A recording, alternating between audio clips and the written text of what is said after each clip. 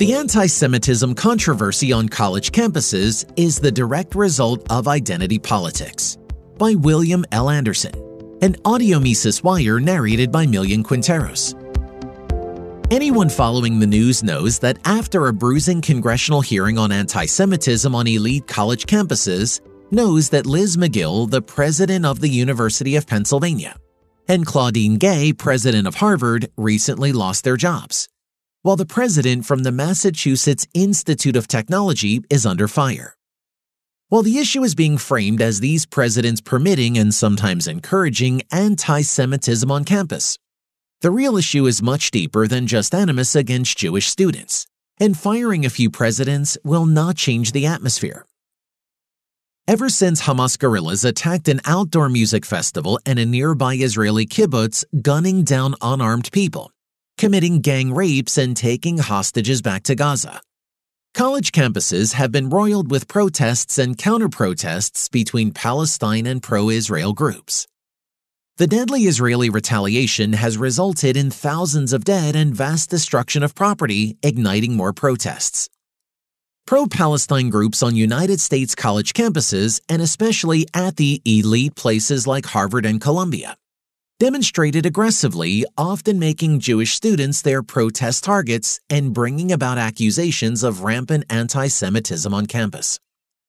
Regardless of where one's sympathies lie, the brutality of the original attack was nothing for anyone to celebrate, except for the pro-Palestine groups on college campuses, who did so loudly and with language that often was shocking. For example, Cornell University professor Russell Rickford declared that the brutality of the attack to him was exhilarating.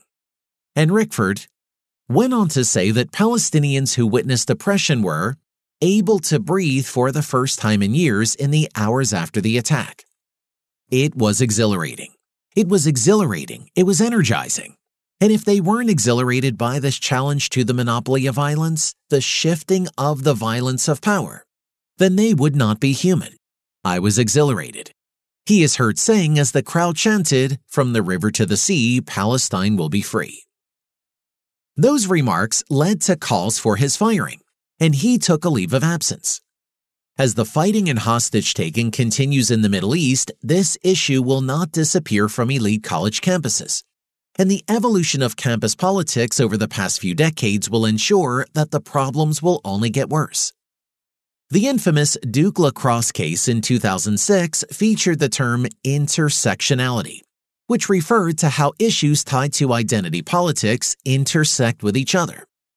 For example, when the three well-to-do white lacrosse players were accused, albeit falsely, with raping a poor black stripper, members of the Duke University faculty declared an intersection of race, gender, and class issues, with the lacrosse players being oppressors, racists, rapists, and privileged.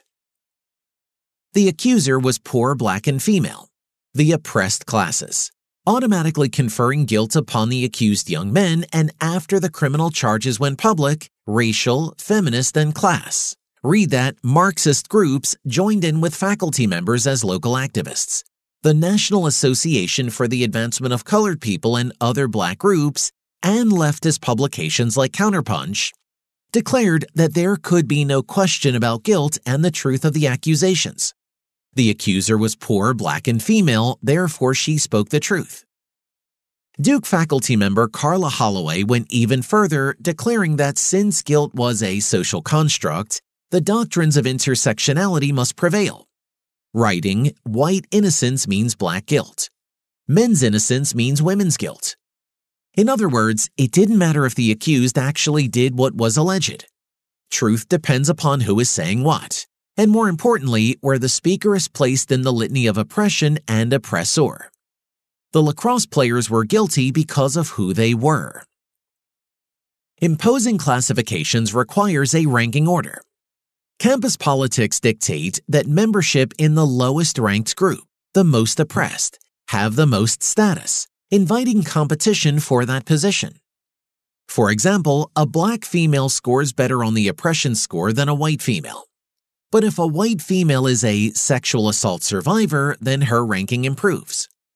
But what happens when people from one oppressed group are accused of oppressing others? In practice, intersectionality can be unwieldy and disorderly. For example, when Leah Thomas, a male who was transitioning to being a female, joined the University of Pennsylvania women's swimming team, university officials warned the athletes that anyone speaking out against Thomas would face serious consequences. Said Olympic swimmer and attorney Nancy Hogshead-Makar. Whenever the swimmers have expressed any discomfort or any second thoughts or want to talk about it with leaders at Penn or with their coaches, they are shut down right away. There is no room for them to say anything. They have been told that if they speak out, they will never get a job again. That corporate America will Google their name and say, "Transphobe, we don't want that." They've been told that they can't do anything. As a white male student athlete, William Thomas was part of the least favored category of Penn students. However, as the transgender Leah, he vaulted numerous categories to become so oppressed that any challenge to Thomas's record-breaking career as a female swimmer was seen as academically, professionally, and socially disqualifying for life. In other words, at Penn, free speech for students is a relative thing. Female swimmers who formerly were in a group deemed favorable by university authorities suddenly became the symbol of bigotry by the same people who previously held them in deference. Likewise, we see the same thing at Penn and many other elite college campuses when it comes to student support of the Palestinian cause. Because Jewish students have been high achievers historically and were firmly established on elite campuses, despite the prevalence of Jewish quotas that lasted well through the 1960s. The push at many universities to admit more students of Palestinian origin was bound to create conflicts, given the anti-Israel and anti-Jewish animus in Middle Eastern and Muslim-dominated countries, with Jewish students bearing the brunt of the verbal attacks or worse. As the push for diversity has grown on campus, so have the avenues for conflict. Diversity hires on the faculty ensures the hiring of people who not only are hostile toward their own employer, but also hold hostility toward their students. As K.C. Johnson wrote during the lacrosse crisis, "It would be comforting to dismiss the Duke faculty's reaction to the now dismissed lacrosse case as an anomaly. Unfortunately, it seems a logical if unintended consequence of policies followed throughout the academy. The last 25 years have witnessed the ascendance of a quasi-religious worship of diversity in higher education. The movement began with calls for adding new academic programs to study underrepresented groups, as well as implementing new policies such as speech codes designed to purge from incoming students' minds the supposedly racist and sexist attitudes of American society. In recent years, however, diversity advocates have expanded their agenda into recommendations for across-the-board curricular and hiring changes. In this respect, the diversity agenda amounts to a plan to change not the color or gender of college professors, but what and how all college faculty teach. For more than a decade, Duke has aggressively implemented a diversity hiring policy, seeking to bring in more faculty members who will explore the issues of race, class, and gender that diversity advocates deem central to intellectual life. This strategy, however, has had the unforeseen effect of widening the gap between professors and the students they teach. Duke's aggressive hiring to fill faculty and administrative diversity quotas has been replicated all through higher education, and especially on the elite level. The recent clashes on elite campuses after the Hamas October 7 raid were inevitable. Within the past generation, at least on campus, Israel and Jews in general by association have morphed from a state of the Holocaust-inspired category of victims to being outright white supremacists as faculties, administrations, and student bodies become increasingly radicalized. If that seems over the top, blame the supercharged cult of categories of victimization that have created the perverse situation of people actively competing to be victimized, which then requires that these victims find their victimizers, preferably people who already have a campus presence. As we have seen, they turn the place into a near war zone. At the present time, Palestinians and their on-campus supporters are the victimization flavor of the month. The federal government's role in this abomination cannot be underestimated.